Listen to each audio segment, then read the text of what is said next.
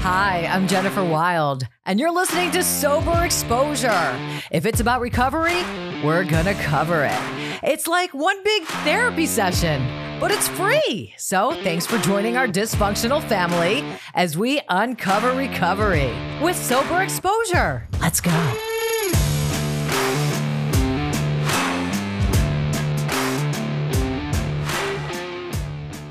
Welcome, Sober Exposure. I'm Jennifer Wild. Got a big treat for you today. So usually I give a big introduction and I say all your credentials, but because I'm so ADHD, there's no way I'm going to be able to memorize or even write down all your credentials. There's so many. We've invited Dr. Faber, and welcome to Sober Exposure. Thank you so much for coming in this early hour. How are you? I'm very good. Happy Thursday. Happy Thursday, a week away from Thanksgiving, but who knows when you're listening to this or watching this, when it'll be.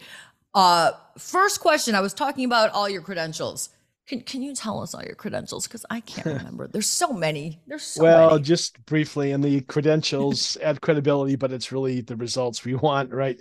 But I'm a double board certified psychiatrist, both in adult and child and adolescent psychiatry. In addition, I've done a fellowship and got a board certification at the American Academy of Anti-Aging and Metabolic Medicine, which then led me to going to George Washington U and doing a fellowship in metabolic medicine. And I'm probably one of the first, if the first psychiatrist to get that degree.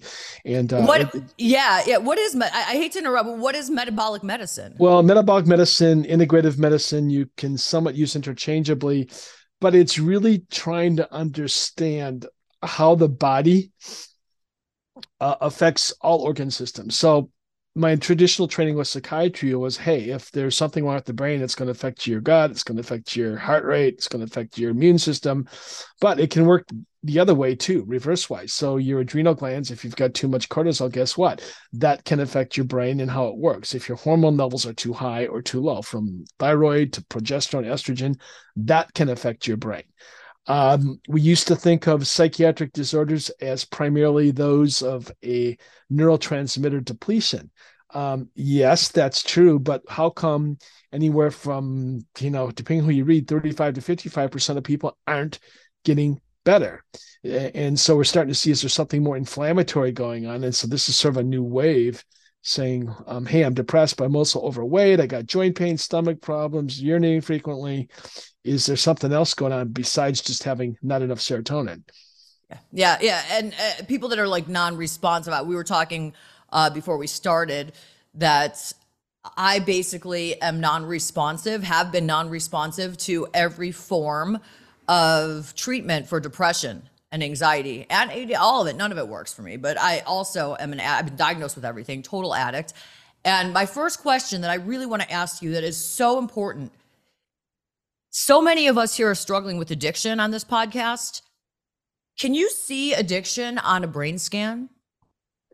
Well, we can't see the quote unquote addiction on the brain scan. What we can see on scans is where the brain's working too little or where the brain's working too much, and then start to target focus treatment towards those particular areas to help them work more effectively. We see people using drugs and alcohol or other, substances, depending on parts of their brain they're trying to calm down that they're not even really aware of. I gave a talk yesterday talking about basal ganglia, which is a inner sub neurological area where if it's working too hard, people get anxious. What do? You go drink or use benzos to calm them down. And it works, but there's residual problems. One is they're addictive. Two, our whole cortex is an area where it can be very toxic. Damaging. Those of us who have blown our brains out with drugs for 25, 30 years, that shows up. You'll correct? See on the cortex, if there's been a lot of use, we'll see certain patterns, notably on the cortex, that say, hey, this has done some damage. That's sort of the not so pleasant news. The good news is there's things you can do to try to help reverse that as well. Okay, well, I want to go there. I want to see what is it that we can do to reverse it. First, I want to talk a tiny bit about, so I found you because of my embarrassing guilty pleasure, the Kardashians, and they were talking about Dr. Amen. I guess I don't remember which one, Kendall, I think, and she was doing a brain scan. I was like, oh my gosh, I got to have this guy on my podcast. So I reached out, and that's how I found out about the Amen Clinic, Dr. Amen Clinic, or it's just he's the one that started it. And what is it that's different about that clinic that you're affiliated with than just any other psychiatry or neurology physician? Yeah, I think one is, this is the similar part is we listen, but the second part is we look. We look at the brain and see what areas appear to be working too hard or too little, and then make more target-focused decisions based upon what we see. This is, my opinion, is kind of the wave where medicine, brain health is going. 25, 30 years ago, we just didn't have the technologies as developed as we do now, from SPECT scan, which looks at blood flow to the brain. That's what we do. But, PET scans will be interesting to follow, fMRIs and some of the other technologies to see what we can glean from those technologies to help brain get better. The only way we really had, besides doing an MRI, which didn't tell us much, was if you wanted to go get tissue samples of brain and see what's working and not working. Well, who's going to do a brain biopsy? Ew, then you have to go. Yeah, thank you. Just find a way to take a picture of it, please. Yeah, don't start drilling in my brain. I mean, it makes sense. Thank goodness that we are finding this technology, because if I break my knee, we look at my knee and we figure out how to help my knee. My I have a shoulder problem. I have an MRI with my shoulder. So it only makes sense that you look in the brain. And so you let's say you're looking inside my brain, you see all this mumble jumble. If I came to you and I got that particular scan, what's it called? It's a special. It's called SPECT, SPECT. So like SPECT, but put a T on the end of it. SPECT scan. Okay. What is it?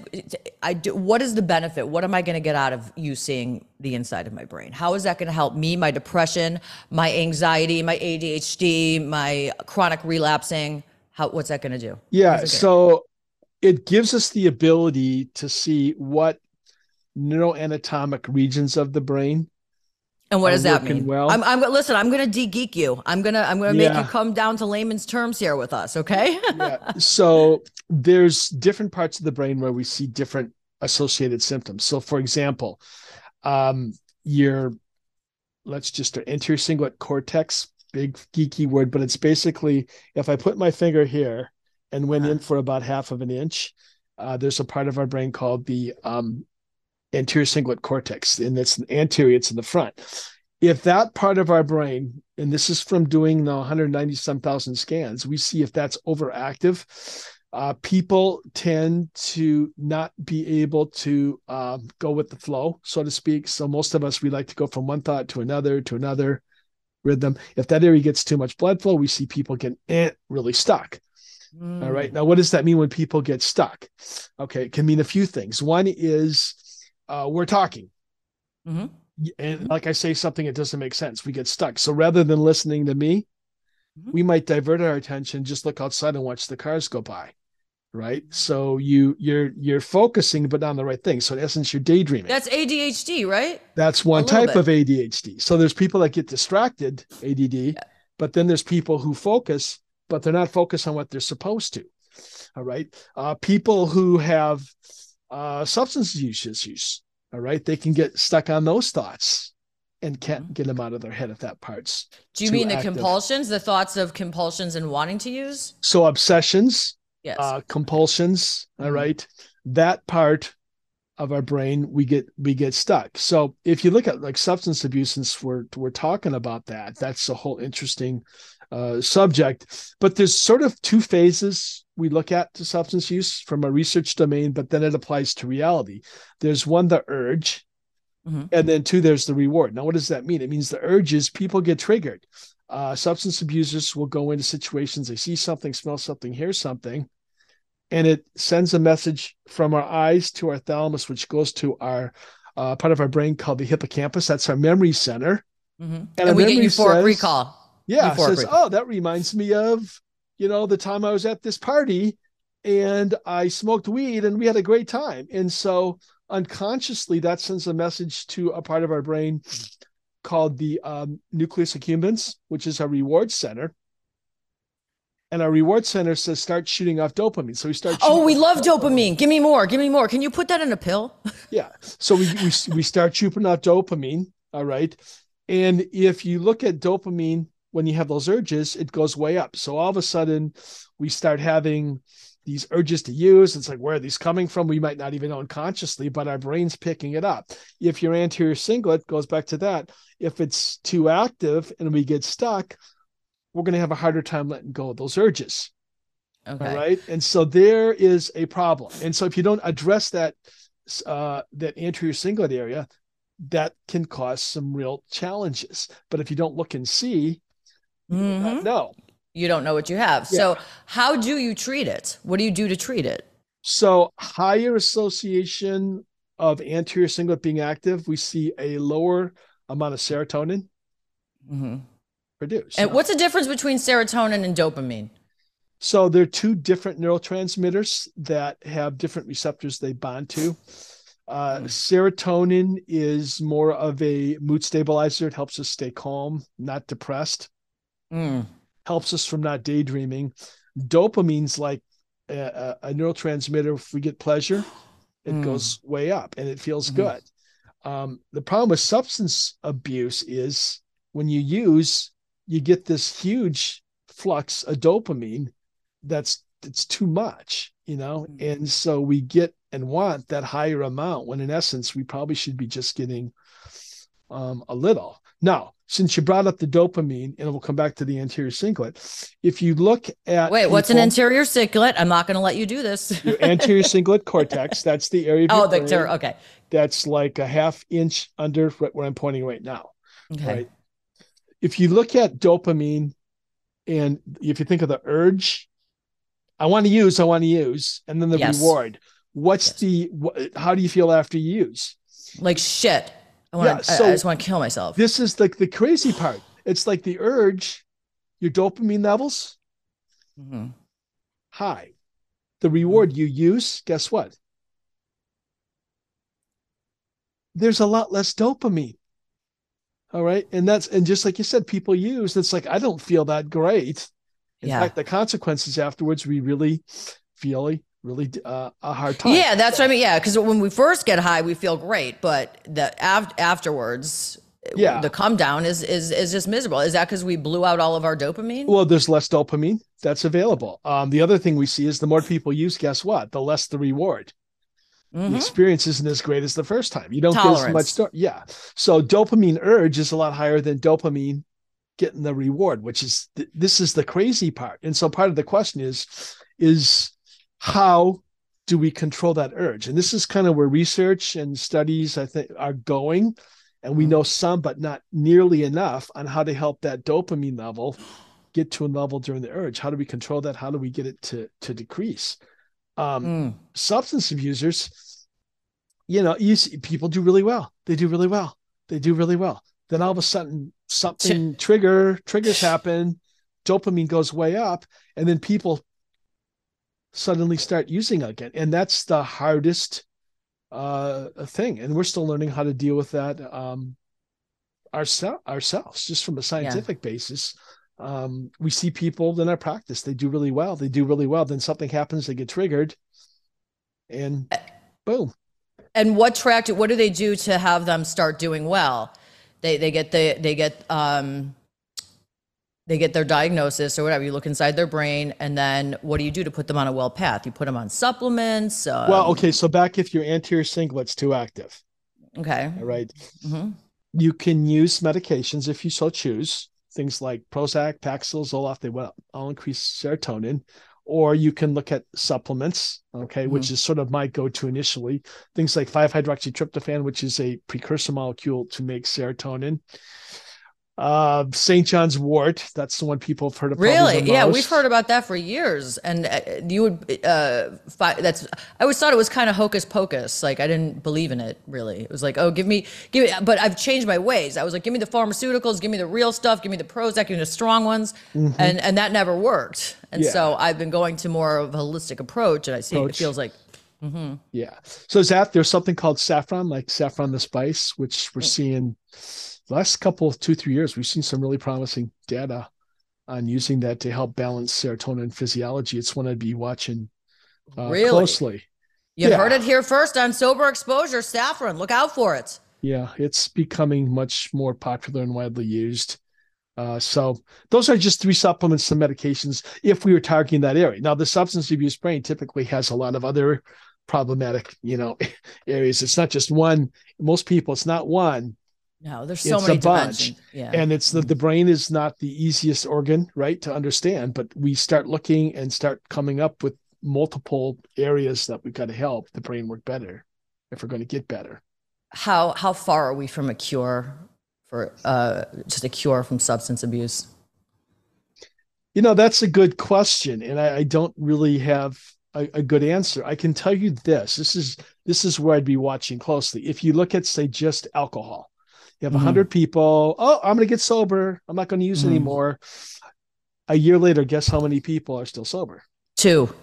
30%. Yeah. Oh, Okay, 30. so That's high. That's actually a lot higher than I thought. that's better. But that means, hey, 70% of people, we've got to get more creative. If you're using something else, from cocaine to marijuana, THC, that's a whole nother topic, to any of them, only 20% are still Mm. sober after a year. And so the challenges are huge. So THC, it's huge because now it's legal, and I'm an addict.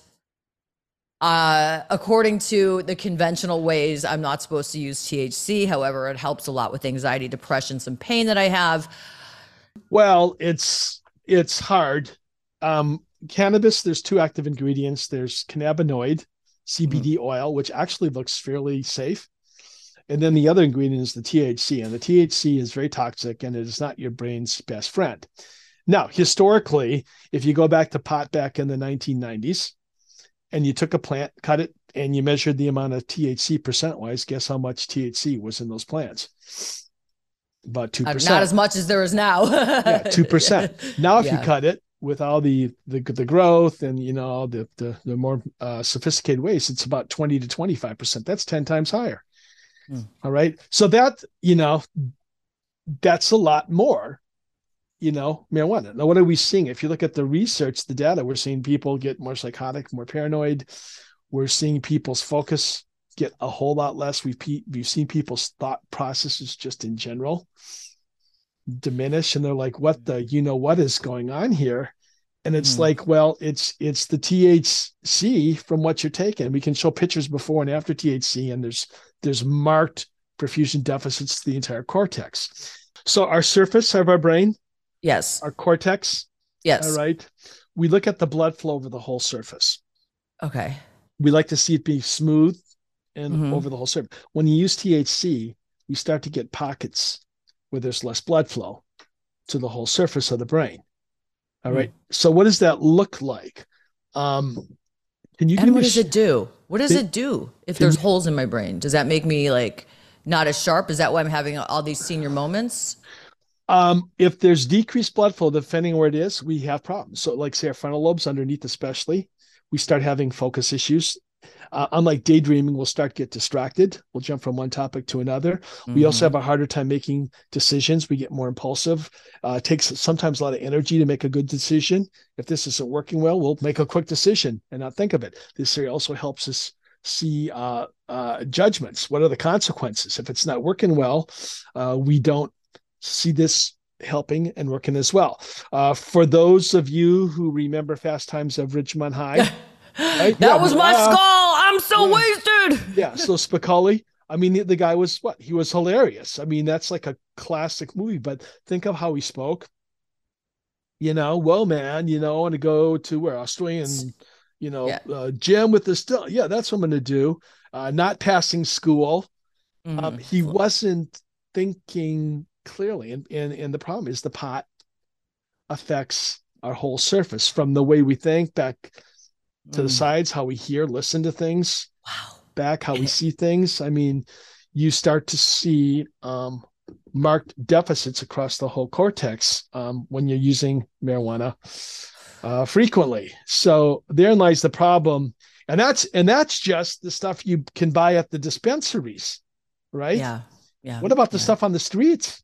Oh, yeah. Um, I mean, we're seeing it's really kind of concerning and crazy. Um, we've had a few people, family of me Mhm. pass away, and Fentanyl. it's like, so what's going on? I go, one of the things that's going on, and I've talked to some of my youth in my foundation. I say, what's going on with the stuff on the streets? And they said, it's the middlemen. I go, the middlemen, what do you mean? I go, they're putting all sorts of stuff in it so they get a bigger bang for their buck. So rather than Mhm. give you a full pot, they'll spray pot with hairspray. Oh, that's nice.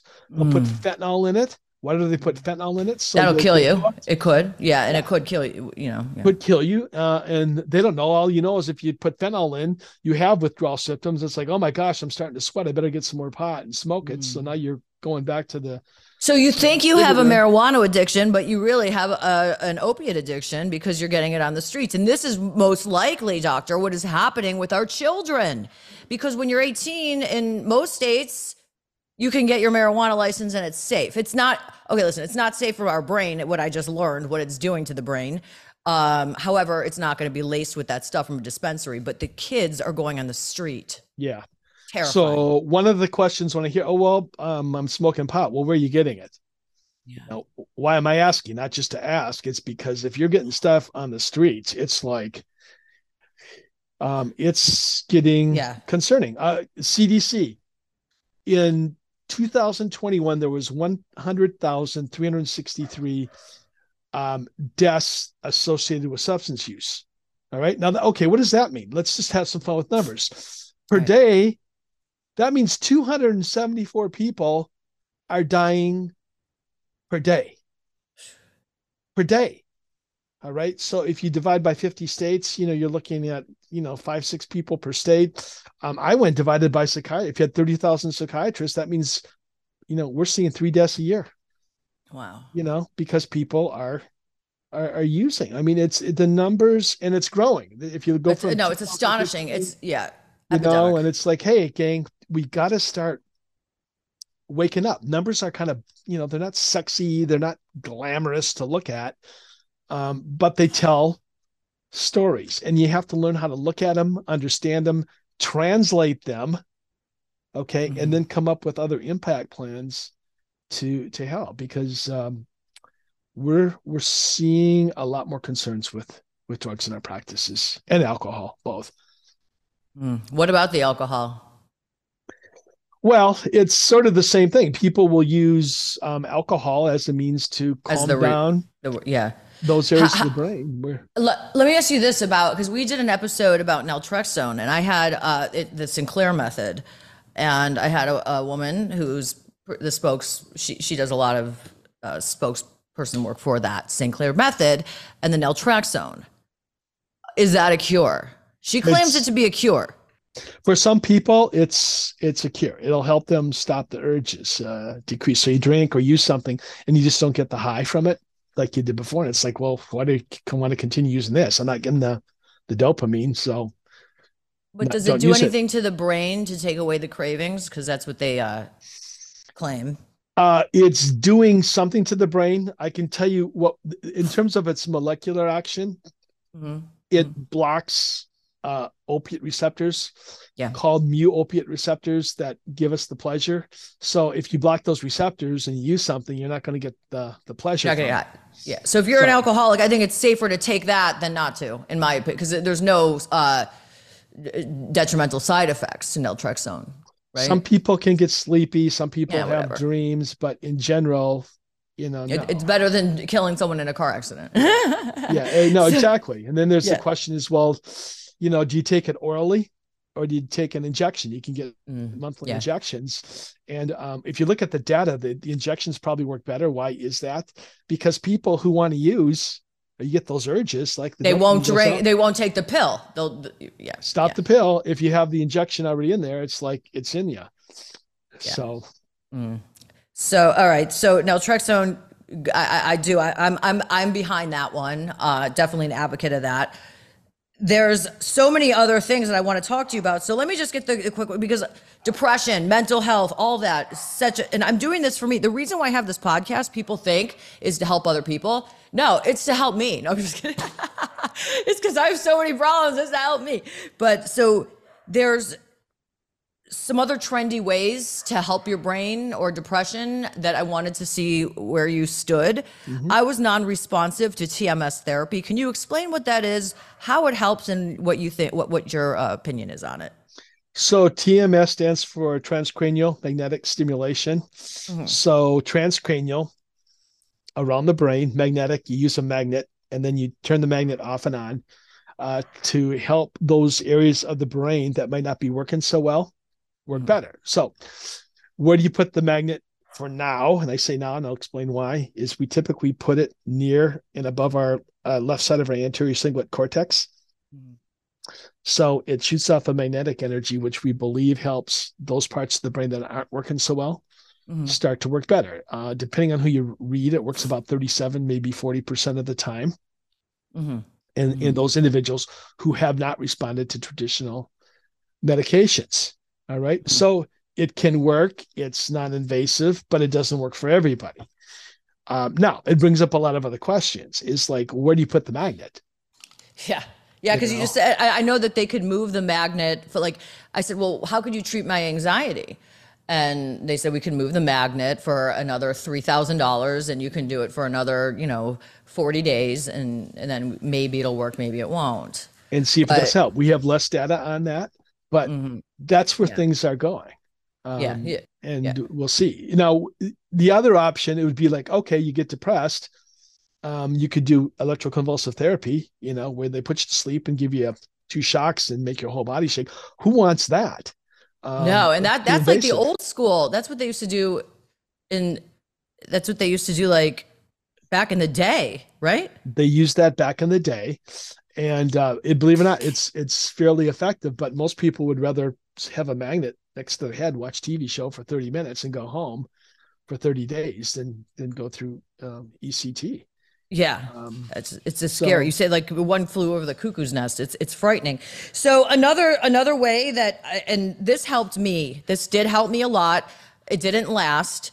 The ketamine therapy. I don't understand it. I don't get why I got more out of one session of ketamine therapy than I did 20 years cognitive talk therapy. I did go in a K-hole. It was terrifying. I thought I was dead. But when I got out, my ADD was reduced. My depression was reduced and I felt closer to the spirit. Yeah. If you look at the research, people have a pretty instantaneous response, which is encouraging. Why? We've got theories on how it potentially works. We suspect it helps increase, sort of through an indirect way, the secretion of something called glutamate, which makes us more active. As long as you don't get too much of it. Does it work long term? We're seeing some data that looks promising as long as you use it like you're supposed to be using consistently. Yeah. So we like it. Now, if there's a neurotransmitter issue, like you're not making enough of, say, norepinephrine, that makes sense. Just from experience, is if you've got something inflammatory going on, which we're seeing, and you're feeling depressed, you probably want to treat the inflammatory cause before using the ketamine. How do you treat inflammation in the brain? Fatty acid, the oil, fish oil? Well, fish oil is just a general treatment to help your membranes work better.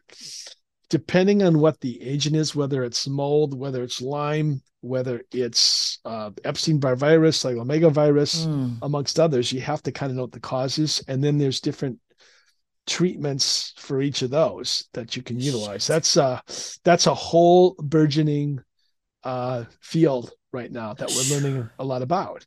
It's pretty incredible too. Is that like also like heavy metals that are in your body and all lead, that stuff? Mercury. I mean, this is all new stuff. Endobacteria and actinomycetes. Those, what people say, what are those? Well, people with water damaged parts of their house, mold, endobacteria, and actinomycetes, they have their own little environment that grow. Some people have a hard time getting rid of the breakdown products, we believe, of those substances.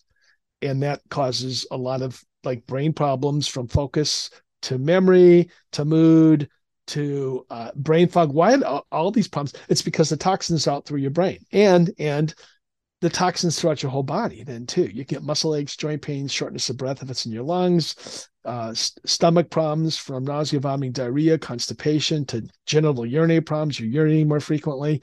It's like people, we used to say you've got this thing called fibromyalgia, Yes. and there's your diagnosis. That's it. Now we're finding out there might be some reasons why people have fibromyalgia.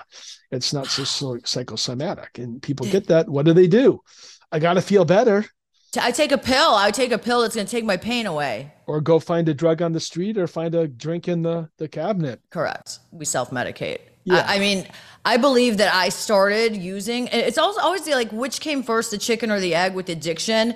Like, I feel like I started treating my depression and ADHD at a young age because I was self-medicating, because I was doing cocaine at age 16. And that's because I realized that the cocaine obviously helped slow me down, and because I respond differently to cocaine because I have the ADHD component. What about, so guys, there is so much stuff out there. I mean, like Dr. Faber, I could talk to you forever. There's a couple more things I want to touch. Hypnosis, hypnotherapy, effective, not effective, woo-woo, true, is it real? What's your take on that? It can be helpful. How helpful? I'd have to go look at the data, but I've sent people, notably for those people who've got some real negative, like past patterns of thinking, that are unconscious. It really helps to recircuit the brain. It really does. Okay. And meditation, can help. Deep breathing with meditation can help.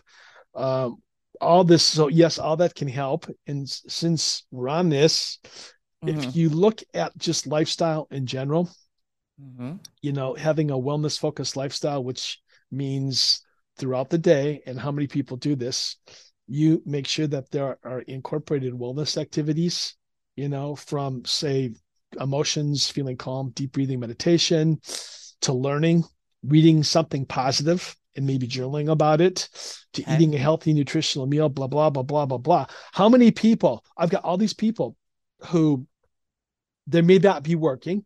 They might have a lot of free time. Our brain, all right, this is what happens. Our whole surface, like we're doing right now, we're talking, we're communicating, everything's firing, having a good conversation. We usually feel better. Then we're by ourselves. And the electricity of our whole brain starts to say, I don't need to use all this energy. So it starts to shut down. We'll start to shoot some electricity back in our anterior cingulate area here, in our back. Sorry for using big words, called our posterior cingulate. Yeah. And we'll get this linear electricity going back and forth. Well, okay, so what does that mean? It means that the rest of our brain doesn't work as well. And what do? We tend to mind wander. Okay. And if you've come from sort of negative backgrounds or, uncohesive families, you might have more negative thoughts, or you get catastrophic thoughts. Yes. What do? Adding wellness activities, morning, afternoon, and evening, just one activity for about an hour. It makes a huge difference. Taking a walk, even. These wellness camps, a lot of them, you go to, Arizona or wherever, and you pay $2,000 a day. Why do they work? Because it's every hour they have a new wellness. It's programmed. Activity. You have something. It's funny that you say that, because I just got back from one of those retreats. Yeah. In Carlsbad on the beach, and we meditated, and I felt great. And then I had to come home to my real life, So wellness is a big part of all this mental health stuff. Obviously, your behavior, what you put out there, is what you're going to get back. All right. So you mentioned you went to a wellness camp, which is what we were talking about, and you felt great. It's like, what happens? Those urges get counteracted. Your brain's constantly put in focused areas of wellness. Now, for the substance abusers, this is where it becomes key, is you have to regiment your day to have at least 3 episodes where you're doing something that's wellness focused. If you let your brain go to default mode network, just those 2 front areas, we're more apt to say, well, I don't know, go, let's get some weed, let's go smoke, let's go drink. So front cortex. Okay, so in AA they say self-will run riot. This is front cortex run riot. Is that right? That would be one of the probably 3 areas we'd want to focus on. But yes.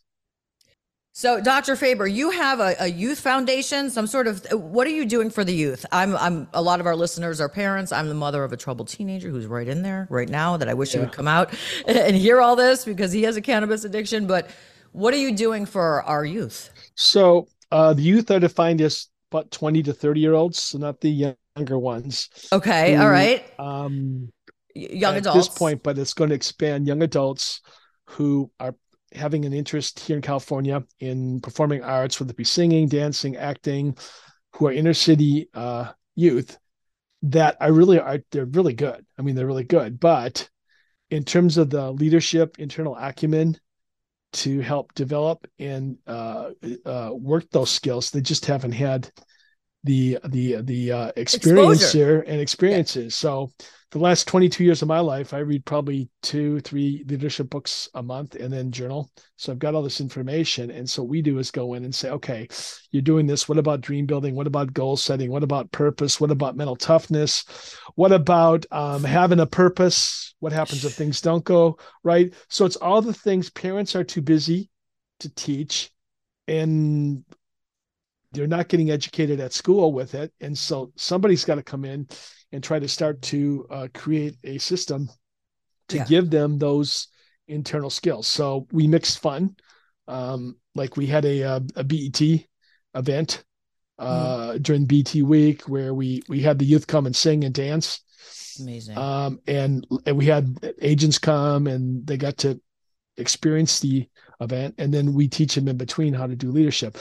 2 years ago, I was at an Academy Awards event at Beverly Hilton just before COVID, and I took 3 of the youth to the event, and they got Oh, my to. Lord. Can you imagine how these kids must have felt? Oh yeah, and then like one of them, it's like I had to do the carpet, and they interviewed me, and Flora, that was the gal. Um, she sat and watched. And then I had to go to another room. There's another, red carpet. And so they started asking me about the foundation, blah, blah, blah. And I said, well, don't ask me.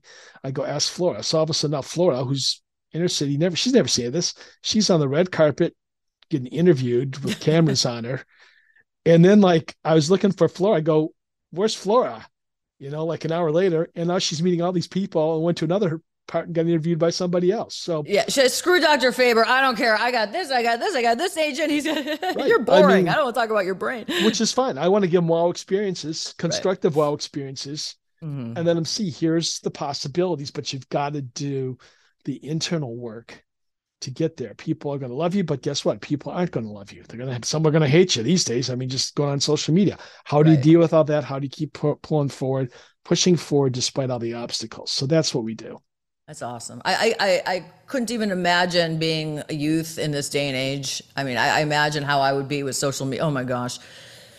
Whew, I don't know how these kids do it. So I think you're absolutely amazing. And in closing, let's say you find a lost soul, somebody that can't find sobriety, mental health issues, anxiety, depression, in a nutshell, what would you tell them to do?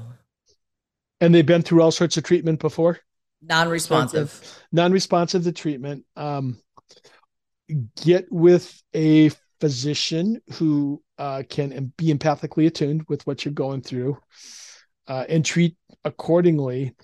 But in addition to that, it gets down to, it's real simple stuff. It's like develop a secure attachment with your doctor and other people.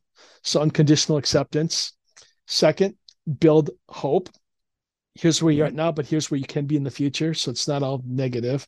Mm-hmm. And then 3, start getting some belief in yourself, have faith. So the whole faith, hope, love doesn't have to be a spiritual faith, hope, love from a church standpoint, but it has to be something real palpable where you start to get those internal experiences because they're very powerful. Yeah. And when you get that and experience it, it can be a very life-changing moment. Yeah. Yeah. AKA for me, meditation. It's really changed my life. It's the only thing. It's the only thing I said I'm non-responsive to everything. Meditation. The only problem is I have to be in meditation like 5 hours a day. But anyway, so I want to do this again. I want to talk about more things because you are just like your one-stop shop to everything brain. is Dr. Faber right here and more, actually. So, thank you so much. Where can we find you? Social media, books. I know you have a book out too. We didn't even get to your book. We want to talk about your book. Yeah, the places you can find me, my website, www.drjjayfaber.com, or just go to Amen Clinics and do a search with my name, Dr. Faber, and you'll see that, or just Google me for that matter. Yeah, just Google them and you'll see stuff. Just a chock full of information, Dr. Faber. Thank you so much. You did me such a favor, Dr. Faber, getting up at 6 a.m. for this. Have a great day, great holiday season. I am so grateful to have had you. Thank you so much. This has been Sober Exposure with Dr. Faber and Jennifer Wild. Need more? Of course you do. The show's all about needing more. Go to my website at soberexposure.show or get stuck on my Instagram at soberexposure_podcast.